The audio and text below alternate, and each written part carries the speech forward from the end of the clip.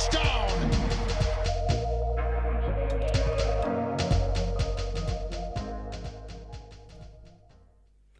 Hello, and thanks very much for tuning in to this week's episode of Huddles and Stout. We're on episode 11, week 8. It's the season is flying by at a rate of knots, but I'm delighted to be joined, as always, by Rocky. How are you, pal? All good? Hello. We're back for more. We're getting close to the halfway point, and it's gone in a blink of an eye.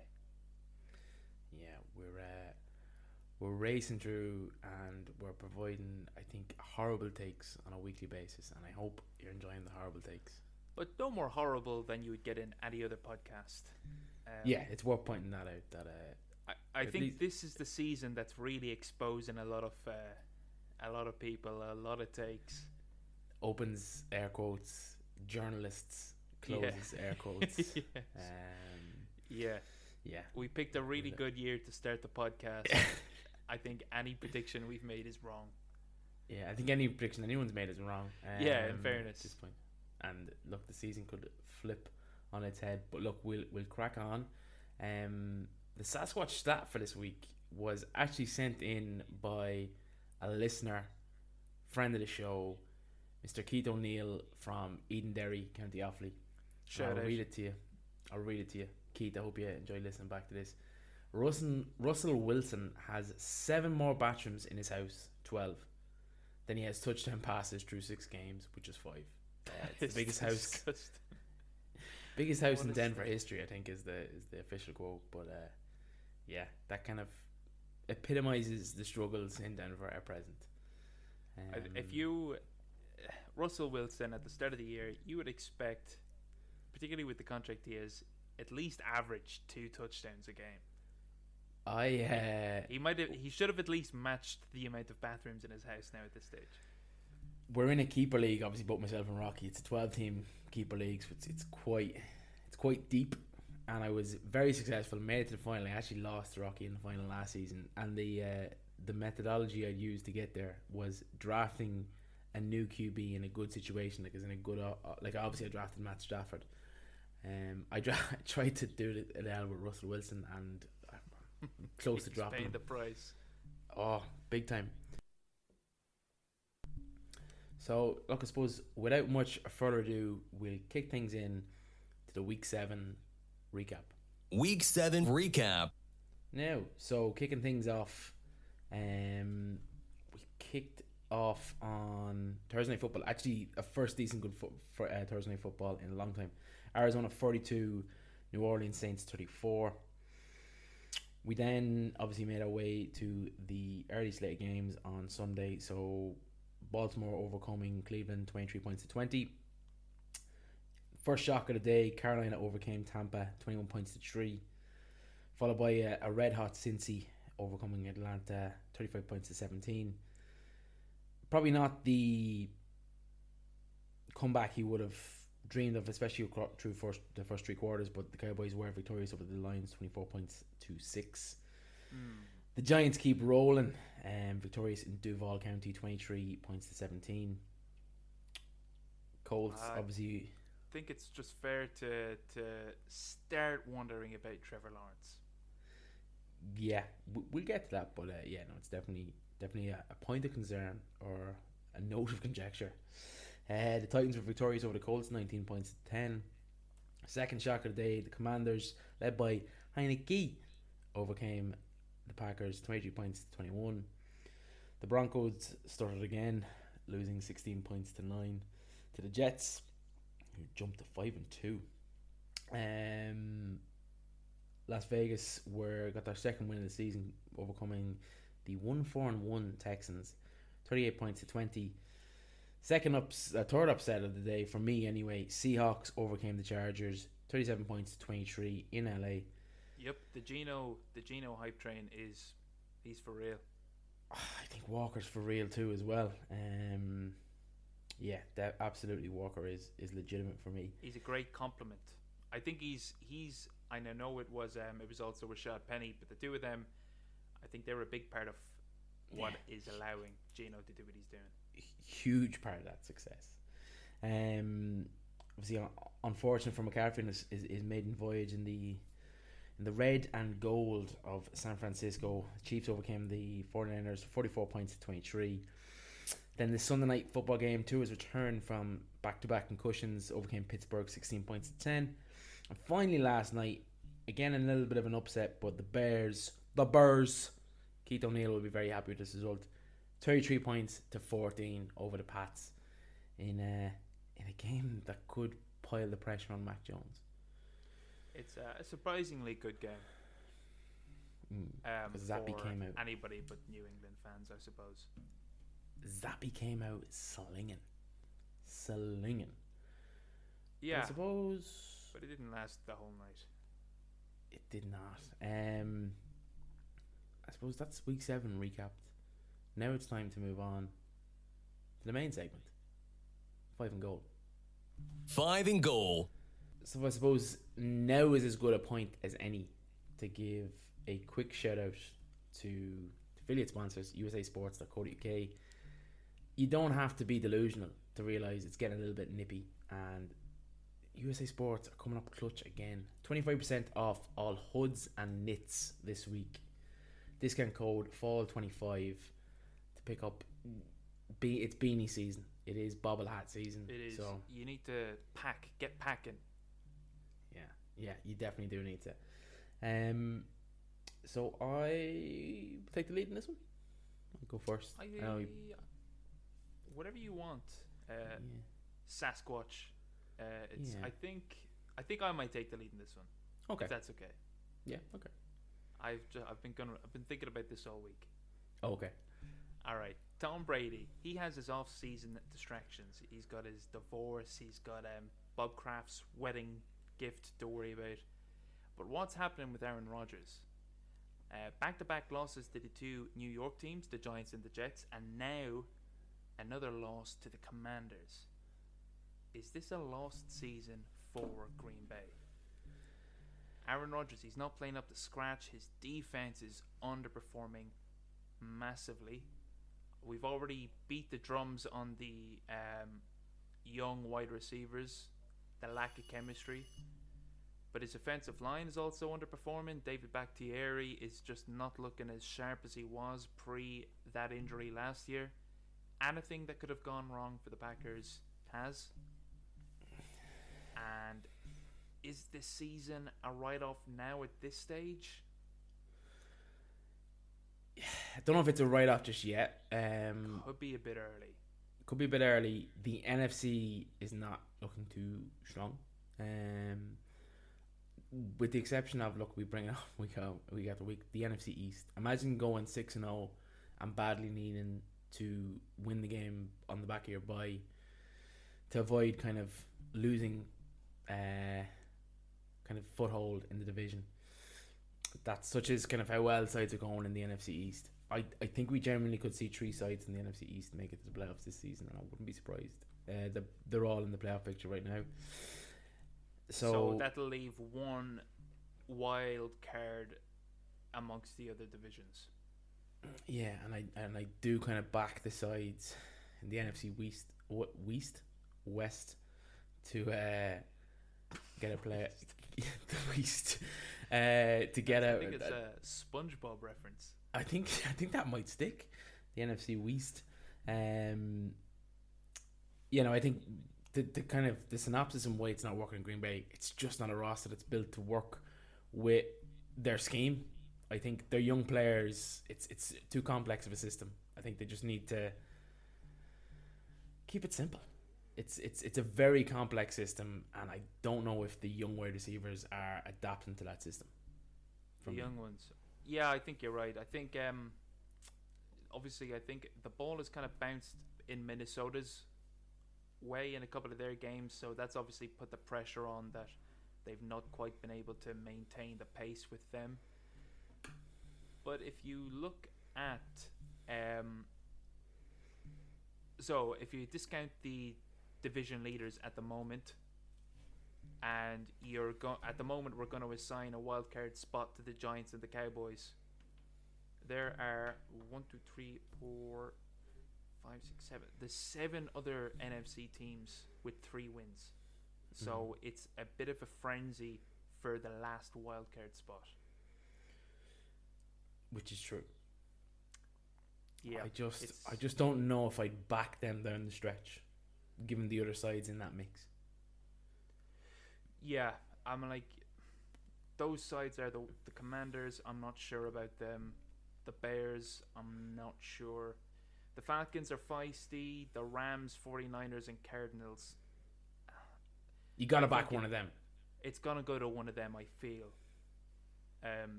You know, the 49ers can be quite feisty defensively, the Cardinals offensively, and the Rams maybe a mix of the two. So we'll have to wait and see. That's the quiet buzzer. I'm a quieter buzzer. This time out, it's quite loud. I think the previous buzzer might have been, was it a bit sharp, a bit harsh? It was a bit aggressive. It was, and I can only apologise to the listener and make amends. Look, we're in season 1. We're working the kinks. Yeah, we're working things out. You might notice new features as you listen to this episode in particular. I suppose moving on, it's interesting you brought them up in that kind of feisty NFC sides still plugging away. It's obviously the big news on Thursday. Breaking news. Distracting from what was a good game Thursday Night Football. A reminder to everyone that Andy Dalton was Kirk Cousins before Kirk Cousins. And I suppose my query to you is, while the result didn't go their way Sunday, how do we rate the trade for McCaffrey? And does it catapult the 49ers to potential NFC champions? Well, see, I think this is one of those trades that works out for both teams. Obviously, McCaffrey looks good. He looked good on Sunday. But you can't turn your nose up at the compensation they got, Carolina, that is. And saying that Donta Foreman and Chuba Hubbard had a great day. 24 carries, I think, between the two of them. Nearly 200 yards rushing. You know, it's more than they amassed with C-Mac. Now, whether that's, the dead cap the bounce. Bucks, yeah. The 40 or the Bucks might have not expected much of a rushing attack with C-Mac gone, and there you go. That's how they take advantage. I think I prefer the trade for the Panthers. Yeah, I think for me, ultimately, like I do think they're going to be strong this season. I think offensive weapons, like, you're not going to get much better than the combination of CMC, Debo, and Kittle. I mean, let's be honest, they're kind of maxed out on offensive talent there.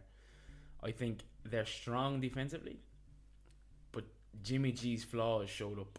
Not flaws as such. He's an average quarterback, and just like if I walk into a room with Brad Pitt in a tuxedo, no matter how good looking I am, I'm going to look ugly. Do you know what I mean? Is that fair enough to say that any quarterback in comparison to Patty Mahomes is going to look average? You put it beautifully. Yeah, I hope so. I think ultimately the success of this trade is not this season. I think it's next season, and it's predicated on Trey Lance hitting the ground running. Yeah, I think so. It's a 3-year deal. It is a 3-year deal. Probably good, I suppose, for the long term. Yeah, as you say, the long term implications for 49ers. You don't want to see Debo Samuel out there running the ball and getting injured. Now you've got a pass catching back.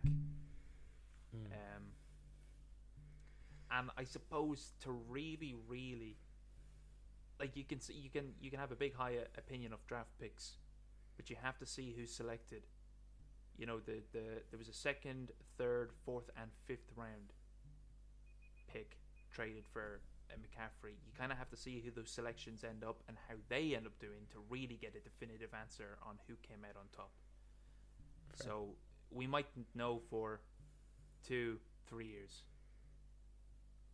Yeah, happy at that. Yeah, so I think we if we're done talking about C-Mac, yeah, the buzzer did go. Who did look good? Yeah, he did. Admire his. He looks good in that uniform. I like his pre-game outfits. But I think he is a Cali boy, isn't he? Yeah, he's that neck of the woods. Yeah, Santa Clara suiting well. Right. Well, moving on to the Cowboys, Dak handpicked the Detroit Lions as the team to make his return against. It has emerged. How did he do in this defense-dominated matchup? Yeah. What was your impression of Dak? He struggled. I think it's fair to say. I think against anyone else, like the Lions were, what was it, 10-6, and the Lions fumbled the ball across the end zone, and that was a key turning point for me because the Cowboys went down the field then and scored a touchdown. The Lions were the Lions. Unfortunately, as much as it pains me to say, I suppose we spoke ad nauseum of wanting the Lions, especially under Dan Campbell, to do well. But I just think the Lions are the Lions, and look, he struggled, but he's been out for 6 weeks. So was that to be expected? Yes. I thought in patches you seen why he's better than Cooper Rush all the same. Yeah, I'd agree. I think he didn't look as sharp as the Dak from last year. He probably chose one of the league's worst defenses to come back against. You know, it would have been trial by fire to come back against Darius Slay, James Bradbury, and the Eagles defense last week. So you can't blame him for that. And I do think it will take a couple of weeks to readjust. Overall, I if I was a Cowboys fan, I'd be happy enough because the defense just continues to show you how good it is. Micah Parsons, I know Trayvon Diggs had an interception that a lot of people feel shouldn't have been an interception. It was kind of ruled one, and the replay wasn't that conclusive. I don't think it was, but he got the interception, and just playmakers all over the place. Dorrance Armstrong and DeMarcus Lawrence, just a fearsome D-line. Fearsome. Who knows? Yeah, no. Look, for me, obviously it's fairly obvious the Cowboys have done. They've got the Lions, the Bears into a bye week, so look, maybe it's a glimmer of hope that the Bears might be more competitive.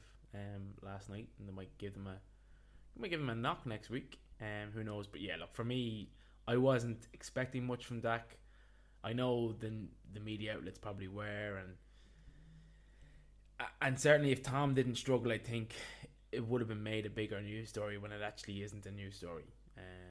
An injured player struggles on his return. Like, it's not a huge thing for me. But yeah, look, I think it's going to be, the NFC East is going to be tough who comes out. Like we're 6-0, but by no means is the race run. I think the NFC East could throw up some surprises down the stretch, especially when they're playing each other. Obviously, we're two Philly fans. We'll try to be objective, but we're obviously going to be rooting against the Giants and the Cowboys. Who do you reckon is the biggest threat to the Eagles in the NFC East? I personally believe it's the Giants. I think they're just getting the job done, and there's a lot to be said for a side that gets the job done. Like the Cowboys have lost 2 games. You know what I mean? The Giants have lost 1. The Giants have been behind in most games. It's fair to say, in the fourth quarter. They're scrappy. Yeah, and I think in a lot of cases, they're just getting over the line. And there's something to be said for it, but some of the sides they have played just haven't been high quality. They obviously beat Tennessee when Tennessee were in free fall there at the start of the season. Look, no disrespect to the Giants. We'll just need to see if they can sustain those 1-score wins. I'd be on the other flip. I think the Cowboys are the biggest threat. Okay, fair enough. I suppose we did kind of mention them at points, but it would be remiss not to bring it up. And what is easily the biggest talking point in the NFL currently. I'm going to keep it nice and simple. But what seems to be a broken side, should Tom call it quits? Yeah, It's one of the biggest surprises, I suppose, this year is how inept Tampa Bay is. Um, Leonard Fournette has been the offense, and even then, he hasn't been fantastic. I suppose it's all capitulated by that pass to Mike Evans early in the game against the Panthers. Like a really good pass, nice placement, and it bounces off the fingertips of Mike Evans and it drops. If that's it would have been a walk-in touchdown otherwise, and if it is a touchdown, the game pace, I think it's changed. There could be a different result to the game, but similar to Green Bay, things have just not gone well for Tampa since the offseason. They took a lot of defense or injuries along the O line. I'm gonna throw this out there. If you read between hot take incoming. No, I don't know about that. If you read between the lines, okay, Tom retires. Bruce Arians is asked to move up. Todd Bowles is announced as head coach. Tom relinquishes his requirement. Are they missing Bruce Arians? Like, the offense has struggled. Todd Bowles, excellent defensive coordinator, but has struggled in the past as a head coach. Again, is it a case of Tom potentially having too much power? And I know ultimately he was proven correct, but when you look at the incident that happened in New England where Bill wanted him gone, Kraft kept him on, has Tom pushed here and has it come back to bite him? Yeah, look, I think a lot of flack is being directed towards Byron Leftwich, the OC, and quite possibly just the offense has been anemic. And I know they've been dealing with, obviously, Julio Jones injured. Chris Godwin was the O-line, would obviously impact the running game. I don't know. It's very hard to, over the course of 6 games or 7, to assess and, attribute any drop off in production to coaching or that style of personnel moves. I think they're best observed, of course, over just a season or 2. But you might be onto something. You might be onto something because it's just not clicking. It's just not clicking. And nothing is. Yeah. I think Tampa they were really pulling on Tom Brady being Tom Brady to pull them out of maybe some difficulties, and it's just not clicking.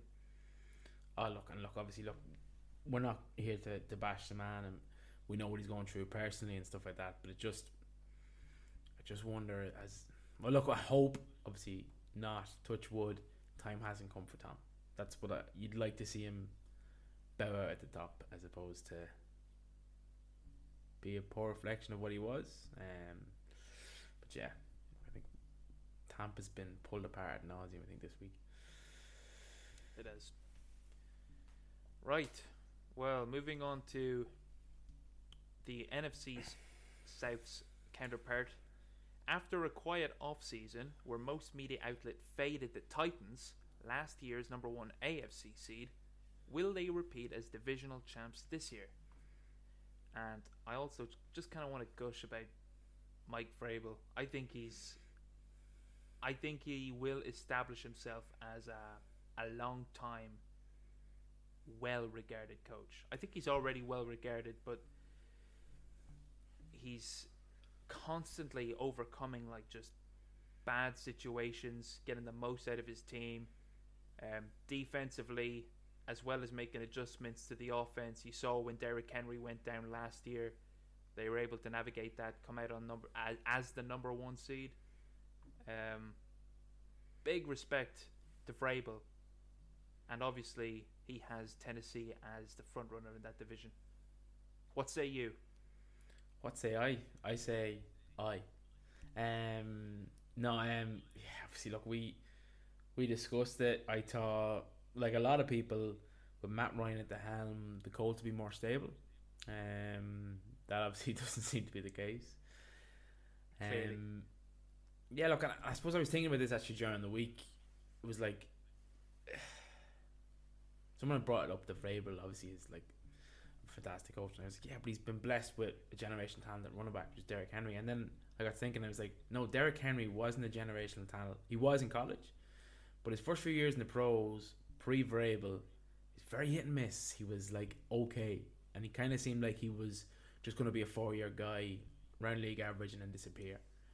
But like his upward trend in form and kind of his domination as look the premier running back in the competition has coincided with Mike Vrabel's tenure in Tennessee. So yeah, I think he's got the best out of Derrick Henry. He's definitely got the best years out of Tannehill's career when you look at the volume of work in Miami. Yeah. What more do you need to do as a coach other than get the best out of your players? Oh well, maybe a Super Bowl. But I would counteract this and say it wasn't a quiet off season. It was an off season with a lot of talent leaving out the front door.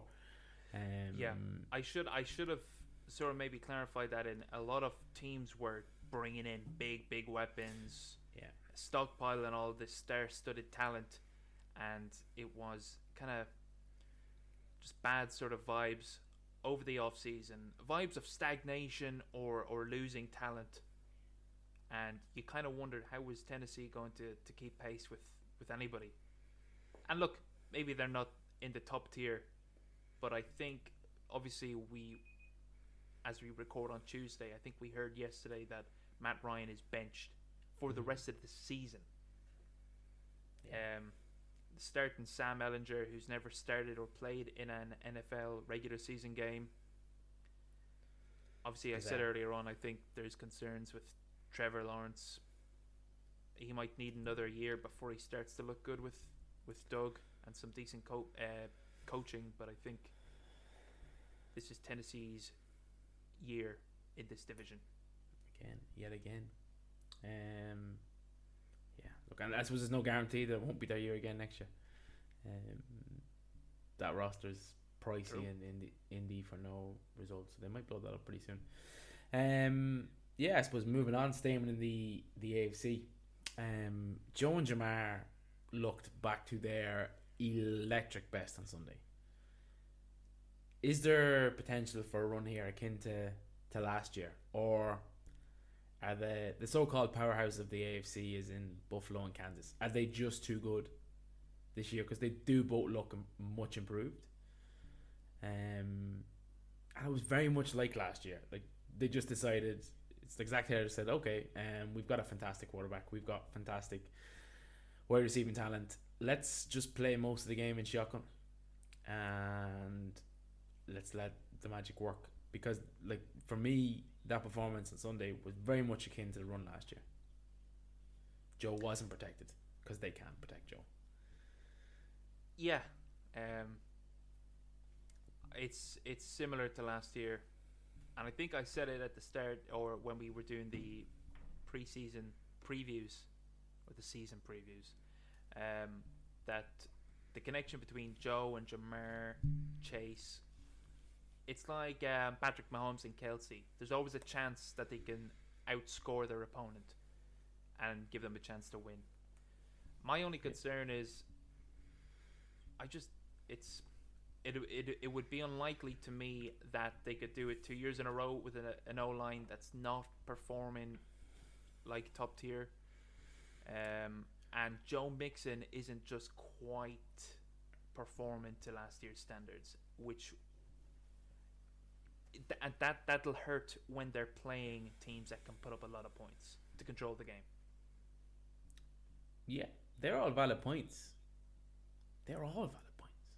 But there's something special about this guy. Yeah, there is. There's something. Is Joey cool?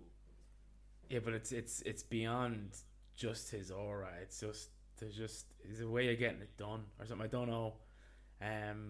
He's certainly got that clutch gene. Yeah, like I for one given his performances coming out of LSU, I kind of thought, well, look, it's one season.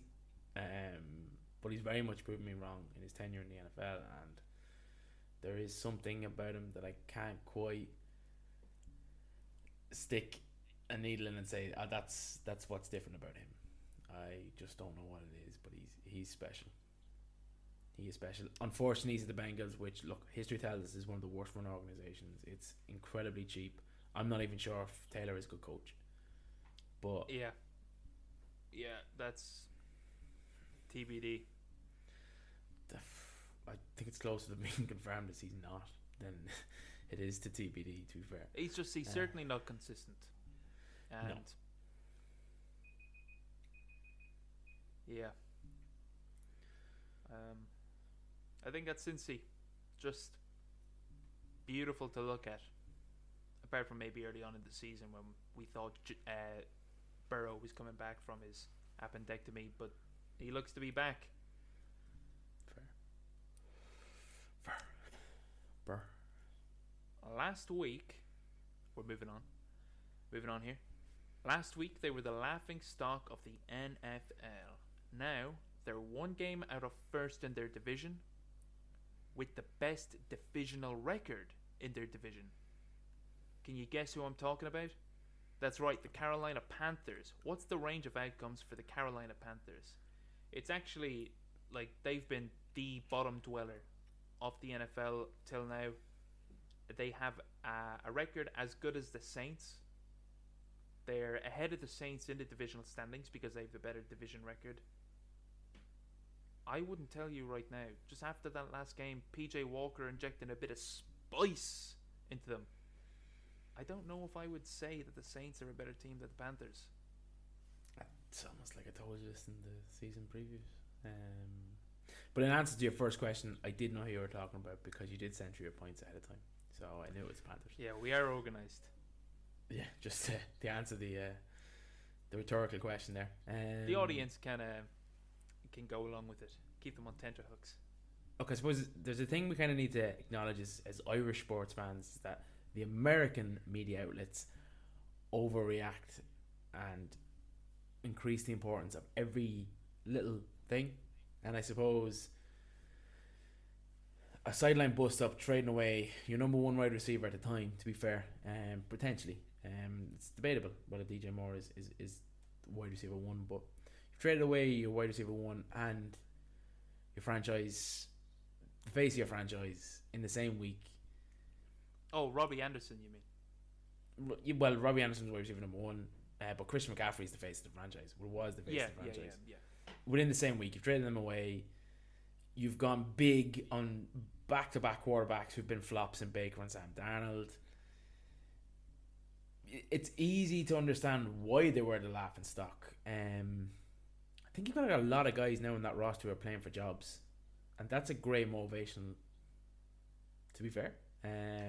Well, not only for jobs, but to advertise themselves as trade bait. Obviously, if you're not familiar, this is me talking to the audience here, Sasquatch. I know you're extremely knowledgeable, but the trade deadline in the NFL is the 1st of November, so we'll obviously see a lot of trades just in the next few days. The 1st of November, I think that's next Tuesday, so a lot of people making cases to be traded to good teams. Yeah. But even just to secure a job next season, be that in Carolina or elsewhere. Of course, yeah. You can put it on tape. You think of someone like PJ Walker, who obviously has spent his time in the XFL, and yeah, it's a testament to how weird the NFC South is this season, though. Yeah, it is. Falcons surprising and Bucks and Saints disappointing. Well, I say disappointing. You say. Bucks disappointing, Saints on par for what I expected, but it's arguably the most. It's the division with the greatest parity. It's the easiest way to put it. So, yeah, look. Apparently, the Carolina Panthers are saying they're not sellers at the deadline. They're kind of hyping up Brian Burns and First saying they won't trade him, and now saying they considered an offer for 2 first-round picks and then turning that down. We'll see. It could be a spicy week, and it could be a rough week now if you're a Panthers fan. This is true. This is true. Yeah, look, so moving on. Again, and someone who's kind of disappointed me. I suppose personally, I've always been high on Justin Herbert, especially since he started in the NFL. Obviously, I've always been very high with him. Didn't see much of him in college. I think it was Oregon is where he came from. Which look is not Oregon. the greatest. It's not the greatest program out there. It's not a poor program, but it's not the greatest program. And maybe, I suppose, this has always kind of clouded my judgment on the Chargers. Now, you may remember my quote from the previews in that the Chargers will always let you down. Always. I didn't believe you, but here we are. Here we are. Crunch the season. I suppose they kind of have, to an extent, let us down. But I suppose at 4-3, are the Chargers a good football team? I don't know. Look, obviously the record says they're, a winning football team, but just I think the eye test is just showing that Herbert isn't the same guy as he was yet last year. No. And we know he got a nice rib injury early on in the season. Some injuries on his O-line has him scrambling. Keenan Allen's been out. Even the defense, Khalil Mack's been good, fine. He's not been Khalil Mack of 3-4 years ago. We saw J.C. Jackson benched last week and suffered a torn Achilles this week. That was one of their big additions on defense. Another case of, and I think a lot of the parity this year, Tom Brady said it's bad football. It's injuries happening to the good teams to sort of bring them down to more the level of the lesser teams as well as bad football. Do you know what? That's a great point. Like That's a great point. I'll say that again. That's a great point. Yeah, I think like if you look at the Rams, the Bengals early on, the Buccaneers, they all suffered a lot of O-line injuries, and that's where a lot of their woes are stemming from. I was running through the 6 with my woes. Yeah. It's a little Drake reference for you. Spice things up. Keep it cultured. Yes. Yeah. Highbrow. Yeah. Yeah, they've not looked good in the games I've seen them win. And they're in a tough division, and I know that, but I just don't know if they're a good team. This is really irking me. I need someone to say yes, they're a good team, or no, they're a bad team, and I'll probably follow them in. So I've asked you, are they a good team? Are they a good team? Yes, they are a good team, but not a great team. Very good, very good. I suppose the thing for me is, look, I know they've been impressive this season, but I think for me a good team beats the Seahawks at home. Oh, okay. I don't know about that. I think the Seahawks are now a good team. I don't think they're blinding their way through games. I think it's I think they're legit. Yeah, fair. You're but right. Yeah, the voice of reason. Acknowledge your concern. You are the voice of reason. I'm just an idiot with a microphone. Look, we'll move on. I am after just realizing that you should have started. It's in okay. The proper order. It's okay. I'm always a gentleman. I'm going to pretend this was Scripted. planned, because yours is sort of a little bit more an NFL overview, less football-y than my last point. Yeah. So on the flip from my last point about the Carolina Panthers having a surprising record, the Saints are now last in their division. Deservedly so?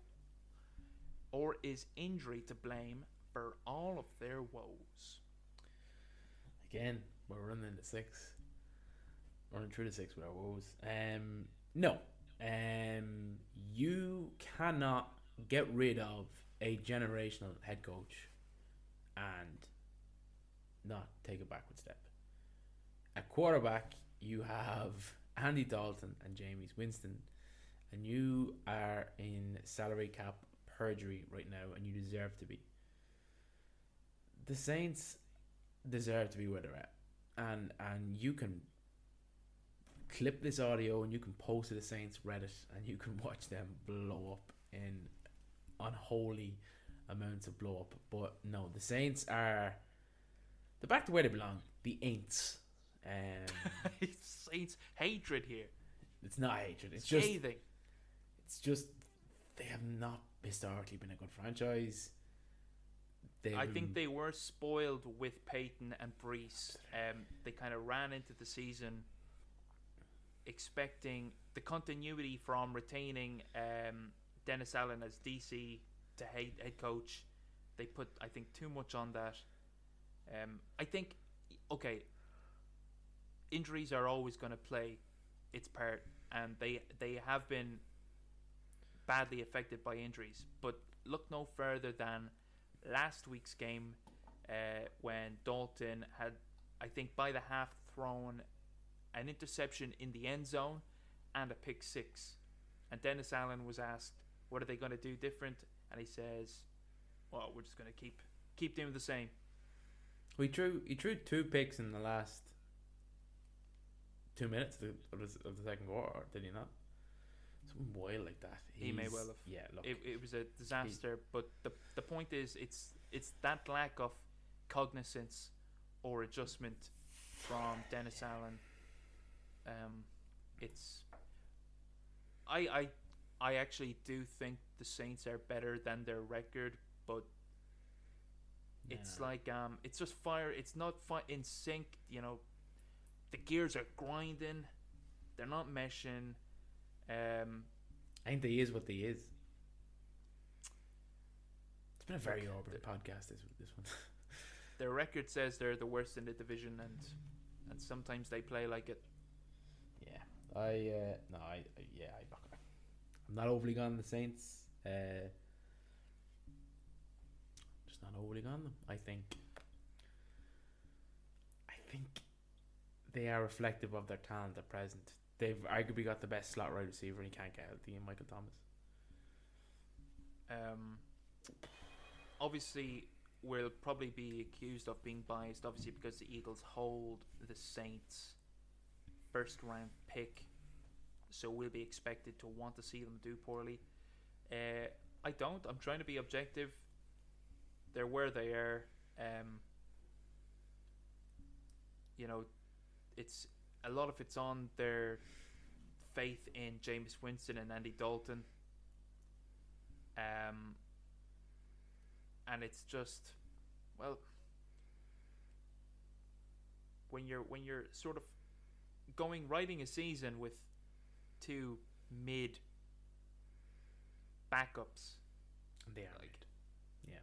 Jameis, obviously you've seen highs with Jameis, but the consistency isn't there for him to be a viable starter. And well, we just saw Andy Dalton in the last game. We know what they are, particularly Andy Dalton. It's not as if he's a 3 or 4 year quarterback and you think you can get things right from. We know what he is. We know what Jameis is. It's not a massive surprise. Fair. I suppose the final point on 5 and goal should actually have been the second last, but someone couldn't hold their horses. It was planned. Yeah. Commander's watch. Jim Irsay has become the first franchise owner to speak out publicly about the Schneider era in the nation's capital. And Heineke obviously reigned victorious on Sunday. Is there a glimmer, even the smallest glimmer of hope at the end of the tunnel? I know Jim Irsay is it can be quite a controversial owner, and he in no way speaks for the other 31 owners. But the fact that we've got one, is there a potential that this house of cards could start to crumble? And can we see a Commander side that is maybe a little bit better run and morally easier to root for? Yeah, as a division rival, hopefully not. Long live or all hail Chairman Snyder. No, no, sorry, I'm not allowing that. No, no, We're talking about a he's scumbag here. reprehensible. He is a scumbag. Look, everything's going against Dan Snyder. It's all coming to a head. Whatever about the moral quandaries against him, the biggest reason why other NFL owners may vote against him to remove him as an owner is because of the financial implications. There's been reported irregularities between teams getting paid or finances due to them from Snyder and the Commanders. Obviously, a lot of the revenue generated by all the teams is put into a pot and shared, and the Commanders are not earning their fair share, and that's a big bone of contention with other NFL owners. A big way to get around that is building a new stadium. It's proven to generate a huge amount of income. He can't pass a bill to build a new stadium because that requires public funds. Dan Snyder, he couldn't pay for it on his own. So he can't get the support. He did initially have support by politicians in Virginia to build a stadium, but the public outcry stopped that dead in its tracks. So it's not as if this is high-flying politics. The fans are having their say, and Dan Snyder knows he's wanted out by fans and at least one other NFL owner. Yeah, at least one publicly. Yes. I hope so. I do hope so. Yeah, I suppose divisional rivalries aside, it would be fantastic to get to a stage where all 32 franchises were, I suppose, run effectively. A huge win for the Texans as well this week with Jack Driscoll being sacked as well. So yeah, look, I suppose that's our 5 and goal. We will be remiss not to move on now to the Week 8 previews. Week 8 preview. So, kicking off myself, Thursday Night Football. It's an interesting dynamic. It's two sides that have kind of obviously struggled. I have the point spread as Ravens being 1.5 point favourites. Yep, snap.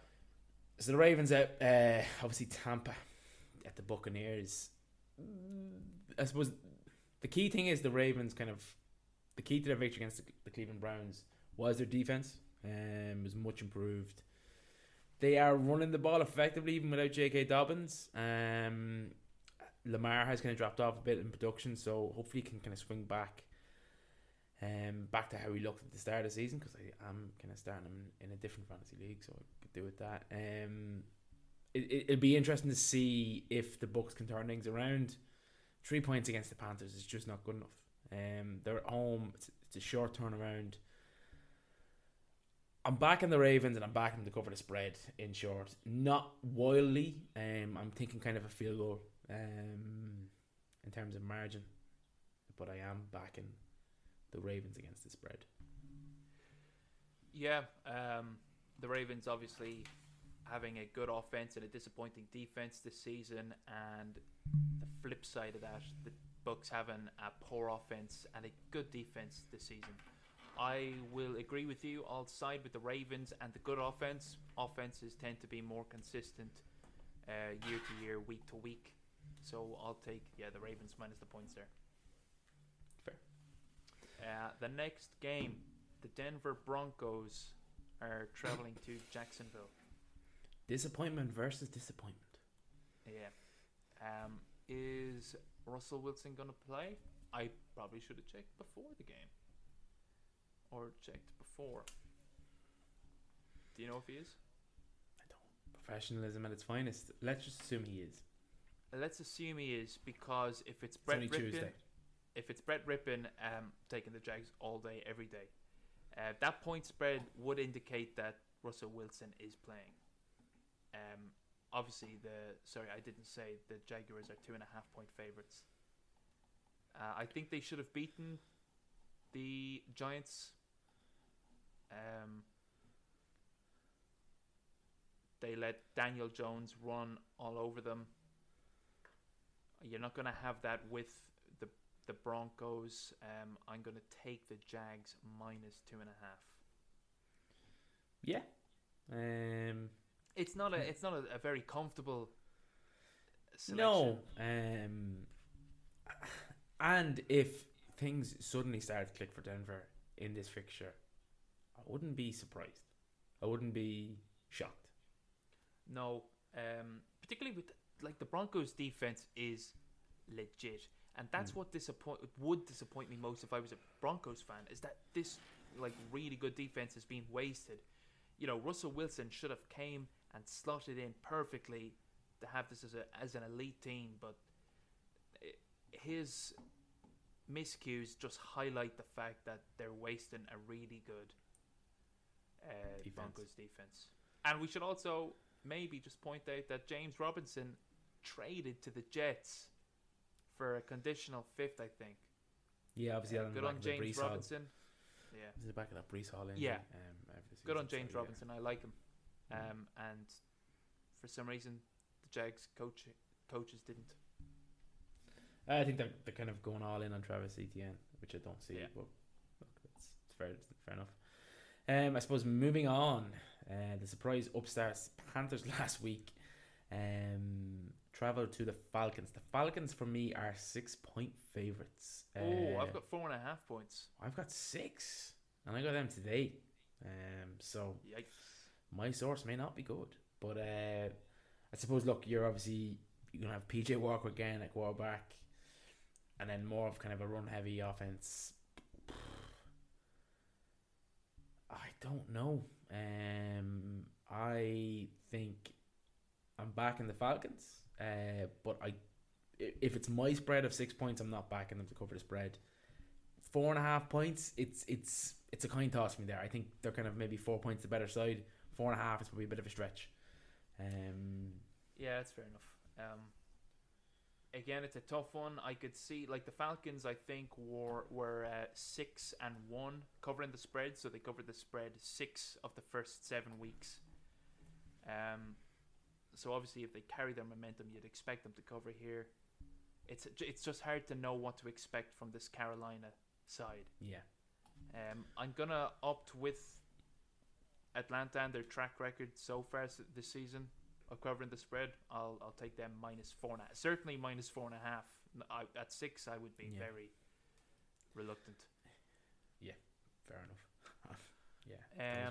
So the Chicago Bears, fresh off their big upset over the Pats, they traveled to AT&T Stadium, Jerry World, to play the Dallas Cowboys. I have the Cowboys as 9.5-point favorites. To be honest, I don't think there's a lot to say here. I think the game Chicago just played will be an anomaly. The highlight of their season. I don't think they'll score, close to 40 points again this season. Certainly not against a Dallas defense like this. I know you're high on Justin Fields. He's certainly talent in a vacuum. Talent in a vacuum. High on Justin Fields. Look, he's obviously a class runner, and maybe that gives Dallas fits. You see a lot of really good defenses struggle against mobile quarterbacks. Justin Fields has the potential to be a one-man army here. I just don't trust him throwing the ball. Okay, fair enough. So even at 9.5, I think I'll take the boys. The only thing I would say for the gambler out there is the result last night may shorten that point spread, and that could be easy money for you. I think that is an anomaly. True, very true. Excellent point. This guy, he knows what he's talking about. I'm right twice a week. I suppose moving on. I'd say this is nearly your lock of the week. It seems like it's a easy trap game. Miami are headed to the Lions. The Dolphins are only 3-point favorites in this one.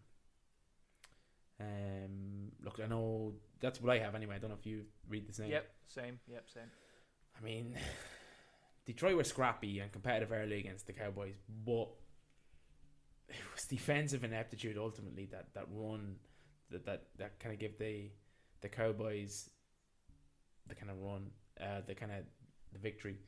I think Jared Goff just has not been good since Amon St. Brown has been out. I know he played a few snaps and then he went out with a concussion against the Cowboys, so he may be a game time decision.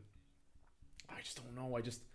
For me, I think the Dolphins are too good. They've looked much improved this season, especially with Tua at the helm. His first game back, I know people will go, oh, they only beat the Pittsburgh Steelers 16 points to 6, but Pittsburgh played that game really well. Kenny Pickett made a few rookie decisions when it mattered most, but Tua was slick in that opening quarter, and just did the right things. He's always come back from the first drive was impressive. Coming back from a pretty severe injury, like that was a horrific concussion. So yeah, no, I backed the Dolphins and I backed them to cover the spread in a big way. 3-point spread. Are you ridiculous? Yeah, no, I agree. The Lions obviously kind of were up to the task early in the game against Dallas. Defense kind of showed up, and then obviously, well, I think the Detroit defense was put in a bad position by their offense, given the giveaways. But I don't think they'll be able to go toe to toe with the Miami offense here. As you say, Tua didn't look phenomenal, but he's probably, I think I would be, and I know he's a professional athlete, but you'd have to have some sort of, timidness about coming back from a concussion as bad as that. As he plays, he'll get a bit more comfortable. I think concussions at the moment, on average, it's about just over 7 days. So if the concussion happens on game day, their players are generally missing the next day. So the Lions might be without Amon-Ra St. Brown and DeAndre Swift again. So exactly, yeah, sorry. You're right. Miami -3. I'm a little bit mad I didn't put them into either of my bets. That's okay. Right, the Arizona Cardinals at the Minnesota Vikings. The Minnesota Vikings are 3.5-point favorites. You might think that's a little bit sus because they're 5-1 and they're only 3.5-point favorites at home. And I also think it's a bit suspicious. I'm actually taking the Cardinals plus 3.5 here. I think D-Hop coming back is a big boon. And I don't think that 5-1 record for the Vikings is genuine. I know, obviously. What I'm smirking at is the listener obviously is just listening to this. We don't do a video podcast right now, but the passion in your face when you said the term boon was joyous. That's a Rocky phrase. Boon, loves a good boon. Yeah. Next season we'll bring this to YouTube and video. Yeah. The boon of the week. I think the point spread is based on the performance against the Saints, and I think that offense still did not click for me. I know Hopkins finished with 100 yards, a little bit over 100 yards, and a good performance given he was out for 6 weeks. But as I said to you, like when he's come back, he's come back from a PED suspension. It's not an injury. It's not anything too serious. If anything, he should hit the ground running coming back. I still think it's not fully clicking offensively. I think it was a victory purely on the defensive showing. Buda Baker in particular was phenomenal. Certainly had a big part. So yeah, look, I think that could be similar to the Finns. I think Minnesota at home off a bye. Yeah, I think there's money to be made there. But look, we digress. I suppose moving on. This won't come as any surprise to you. Raiders 2-point favorites against the Saints. This to me, I think it kind of screams shootout in the Bayou. If I'm going to be honest, Josh Jacobs has been statistically the best running back over the last few weeks. Derek Carr has had some lovely passes over the course of the weekend.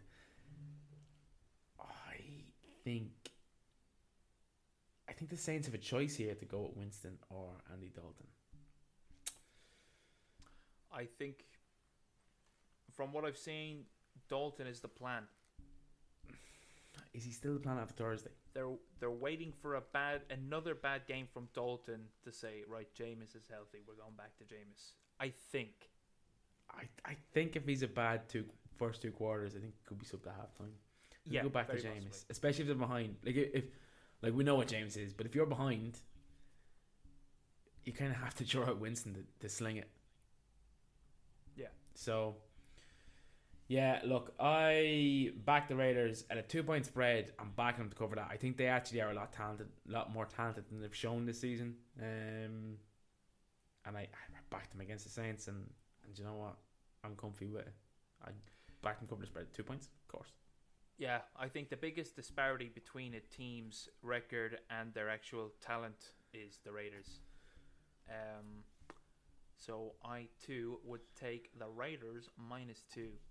I think it's a lot to do with the division. If I'm honest. Yep. So the Pats, coming off their embarrassing loss to the Bears, are going to MetLife Stadium in New Jersey to play the New York Jets. New York Jets 5-2. That's a surprise. Yes. The Jets are not favorites. The Pats are 1.5-point favorites. It's historical. It's historical favoritism. Well, I find it just a bit odd. Look, maybe it's tied to the Brees Hall ACL. Yeah, it very well may.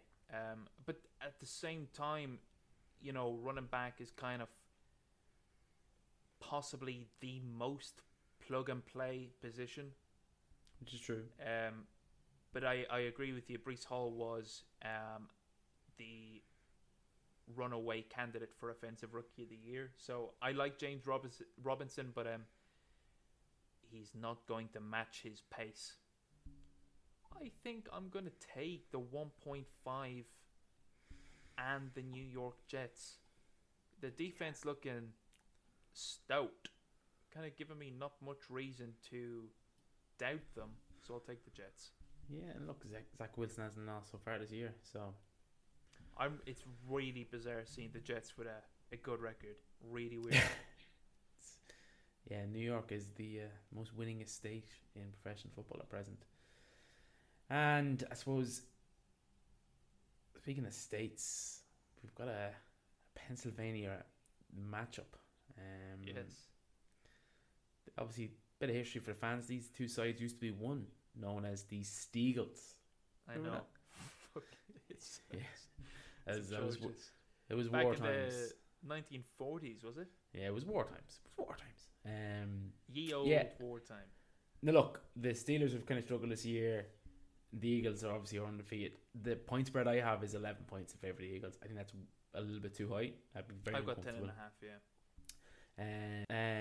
I think the Eagles will win. I just don't think they're going to cover the spread, and they're getting backing like a 10-point victory. I hate predicting blowouts, but I'm going to do it. I think Kenny Pickett's tiny hands won't be able to hold onto the ball when faced with the Eagles' pass rush. They're not getting sacks, but they're generating a lot of pressure on opposing quarterbacks. I think it's going to force Kenny Pickett out of the pocket, and we've seen him. He's able to run, but he's going to have to do that. He's going to be forced to do that. It's not going to be off his volition. I think obviously we're seeing some phenomenal cornerback play from Bradbury and Big Play Slay. I've got to take the Eagles in this one. The Steelers, their receiving game, obviously George Pickens has made some fantastic catches, as has Deontay Johnson. Chase Claypool has had a big game, but it's not consistent. Mm. Najee Harris has suffered. What did he suffer? Was it a Liz Frank? He's also been outrushed by Daniel Jones this season. There you go. Najee has not looked good.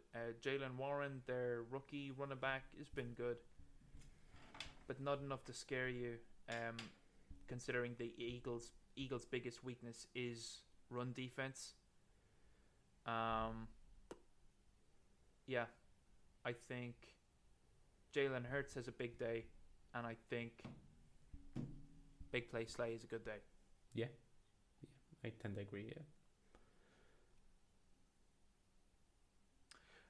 The next game, the Titans are traveling to Houston.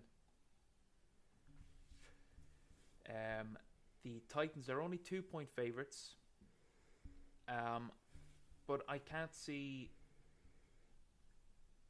I don't see why this is so close. I'm taking the Titans -2 here. The expectation is Tannehill has to play through an ankle injury. Right, so we're going to see Malik Willis. Potentially. The I Titans are think hoping, but he's questionable.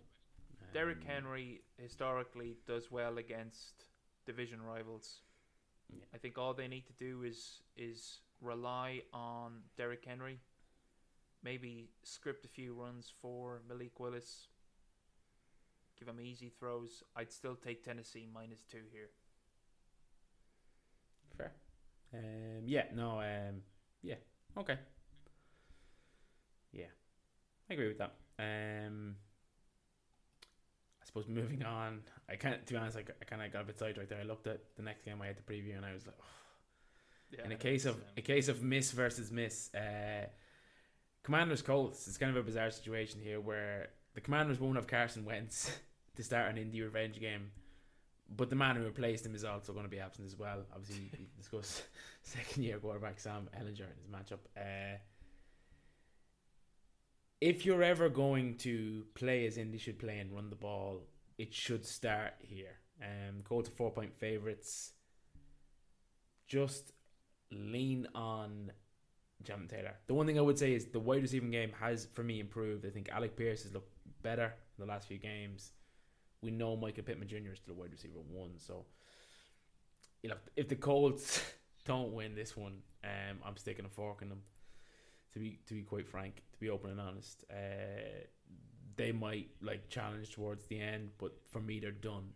I'm sticking a fork in them. I don't really want to talk about them much more. I backing the Colts to win, but I'm not backing them to cover that spread because they've just disappointed me this year.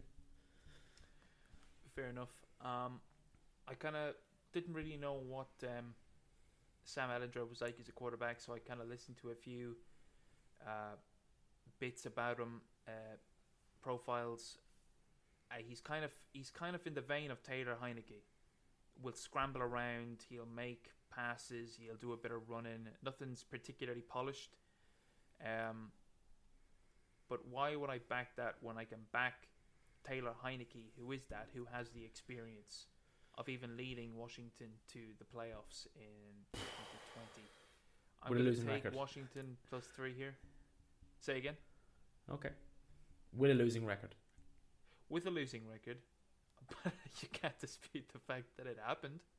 Yeah, that's fair, but yeah. Yeah, look, I don't feel good about it, but give me Washington +3. Okay, fair enough. The New York Giants travel to Seattle. Seattle are 3-point favorites. Look, the Giants are a big surprise. I don't want to discredit them and say they don't deserve their record. I think they have been lucky in some cases. I do think that they will get their second loss of the season here. I think Seattle are legit. Seattle's notoriously a tough place to play. Their offense is playing well. Obviously, Kenny Walker the third. They've still got DK Metcalf, although I know he suffered an injury in the last game. Still have Tyler Lockett. O-line is playing well. Their defense has started to play better.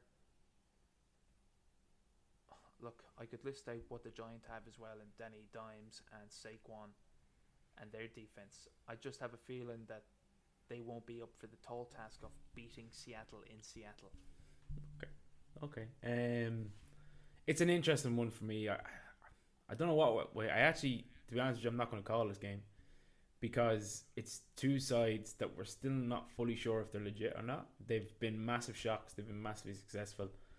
And I think if one of them loses this one, it could be the start of a bit of an unraveling. So it's an interesting matchup. It's a lot more interesting than it looked 2 weeks into the season. Yeah, absolutely. Fair. And another fixture that looks a lot more interesting on the back of that bumper trade last week. 49ers at Rams. 49ers open 2-point favourites. Look, obviously they were shell-shocked to the Chiefs. It's no malintent. Like it's embarrassing. It's not embarrassing to lose to the Chiefs. Yeah. Or no shame. I suppose the big thing for me is have the Rams sort out that O-line issues coming out of a bye. Yeah. 49ers 2-point favourites. Do I back them? Probably. Do I back them to cover the spread? Probably. Am I shocked if someone I'm high up on as a coach and Sean McVay manages to turn things around with a bye week? No. But given the season as a whole at present, I'm backing the 49ers. Yeah, it's a coin flip for me as well. I would go the 49ers only because they're the favourites. And I trust the bookies to sort of have... Yeah, not the Tampa Bay Bucks. Yeah, the bookies. To have a bit of a better idea maybe than I would. So I just choose the 49ers by default. Fair. Green Bay travelling to Buffalo. Very little to be said about this one. Buffalo 11.5 point favourites. Green Bay they've not had anything going for them. 11.5 points is a huge spread, but you could see it just with the way Green Bay have been playing. I think I actually would take Buffalo minus 11.5. Yeah. But again, it's just so wide. I just lean that way rather than, Yeah, no, I think I back it. I think I would back it. And we've seen some big spreads, and I've been reluctant to take them, but I'm more comfortable taking that one than some even the that Panthers have come true at Rams. Yeah, I know. Yeah, no, I tend to. I don't see it from Green Bay. Especially look, I know they play in Lambeau. I know the conditions are not always the best, but it's a different set of conditions in Buffalo, and it's getting to that kind of period as well where it just gets to a little bit. The wind chill picks up a little bit. The breeze coming in from the Atlantic starts to take over, and look, I'll back Buffalo. I suppose finally, Bengals at the Browns, the Ohio Derby, for want of a better phrase. Bengals only open this as 3-point favourites. I suppose it's a tribute and not a tribute, I suppose, to how well the Browns have kind of coped this season. I still think they've kind of let themselves down in points, but they're in games. They've been functional. Sans kind of a quarterback. The Bengals, for me, they looked very good last week. I would love to say I'm backing them over and covering the spread. I probably will, to be fair, but I just would like to have seen maybe a week or two more of what they showed last Sunday. The key thing is going to be time and possession. I think the Browns could lose this game by 10 points and have significantly more time in possession because of their run game. Nick Chubb, obviously, again, has been, I think, top three running back this season. And then you throw in Kareem Hunt. It's an unbelievable duo. Yeah. So probably the last year we'll see them together, but it's fearsome. Contract wise, yeah. Powerful. Yeah. I suppose, I think, look, I'm backing the Bengals and I'm backing the cover the spread of 3 points. Yeah. Look, I just think about Joe Burrow. his first 4 drives versus Atlanta. All of them were drives of over 70 yards. All ended in touchdowns. I'm just going to have to back the Bengals here without further explanation. That's fair. I like that. Yeah, I suppose so. That's been the Week 8 previews. Final segment. You've heard the spreads. Now it's time for Punter on the Field. Punter on the Field. Right, so just a quick recap of last week. I gave you 6 selections, 3 bets on 2 different accumulators. Our safe one won, so that's good. So as of last week, if you would have taken last week's profits to date, or the profits to date into this week, you would have been up €10. So there you go. There's a good reason. Wow. That will cover one of this week's bets. Okay, this week is going to be slightly different. The safer bet only has 2 selections in it. So we're going to take Washington, which were 3-point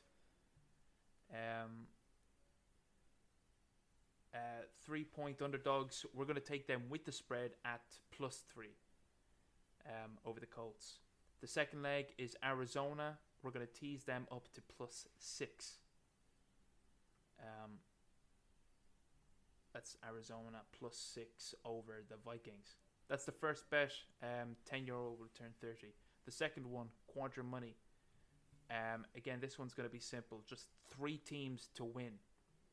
Seattle to win versus the Giants. Tennessee to win versus Houston. And Las Vegas to win versus New Orleans. A tenner will return you about €52. Look, it's worth saying now, about close to 80% of the bets I've given out now have come in. It's been unfortunately spread very evenly across bets, but look, the record is there, folks. We're gonna have a big week some week. One of these days. I'm gonna take out. Yeah. Look, it's a good segment, and look, I suppose I'd stress to the viewer, when the fun stops, stop. Please gamble responsibly, and absolutely feel free to throw these accumulators, these picks into other accumulators, and that's a nice little or pick even there. Send us in some of your accumulators that come through and boast. We love boasting. Yeah. So hit us up send them into us. Hit us up on Instagram, the Mid-Season Slump. We'll give you a shout out. Alternatively, you can hit me up on Twitter, the Sasquatch Scoop. Just tag me, and we'll call it on the show. I suppose that's all from me. I'd also like to take this opportunity once again to give a huge shout out to friend of the show and listener, Keith O'Neill, Eden Derry, County Offaly. That's all from me. From the Keith O'Neill episode. Yeah, I think that's recital. Thank you and good night. Good night.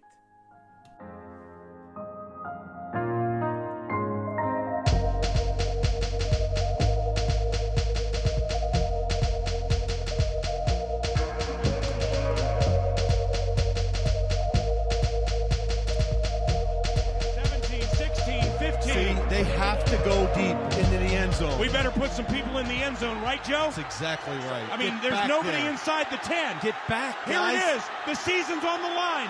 2 receivers left and right. McCown takes the snap. He steps up. He's all by himself. Fires into the end zone. Caught! Touchdown! No! The Cardinals have knocked the Vikings out of the playoffs.